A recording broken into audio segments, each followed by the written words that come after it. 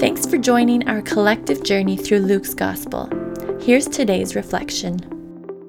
In chapter 12 of Luke, we get into a large chunk of Jesus' teaching. A huge crowd has gathered to hear him, and Jesus starts to talk about some of the ethical implications of the kingdom of God. He starts to talk about greed and fear and money and worry and anxiety and gives some teaching on how the kingdom changes the way we deal with these issues in our lives. I'm sure an issue we're all dealing with to a certain extent is worry and anxiety. And Jesus tells us in verse 22, "Therefore do not worry about your life, what you will eat, or about your body, what you will wear, for life is more than food and the body more than clothes." One author has defined anxiety as the emotional distress you feel when something vital to your life is threatened. What Jesus invites us into in this teaching on worry and anxiety is to think deeper about what we hold to be vital in our lives, and to allow the gospel of the kingdom to change us at the level of what we fundamentally desire and value in life.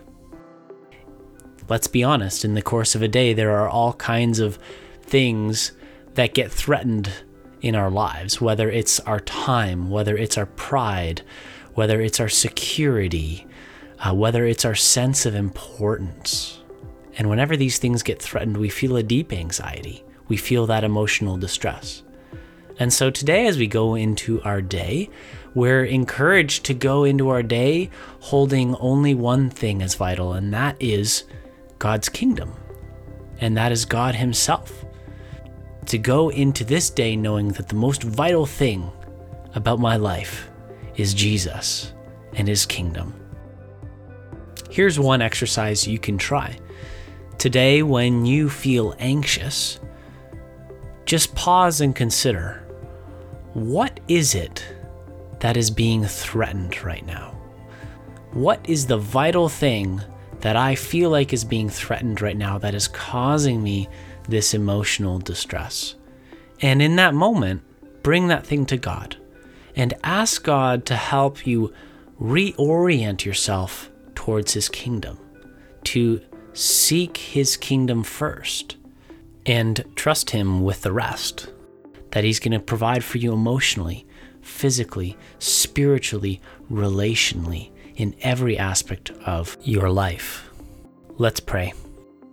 Jesus, we thank you so much that you invite us into a way of life that is rooted in such a deep, unshaking trust of you. And I pray that you would show us ways that we're not trusting in you. I pray that you would show us things that we think are vital but are not vital. And would the only vital thing in our life truly be you and your kingdom, that we might live for you with everything we have. We pray this, Jesus, in your mighty name. Amen.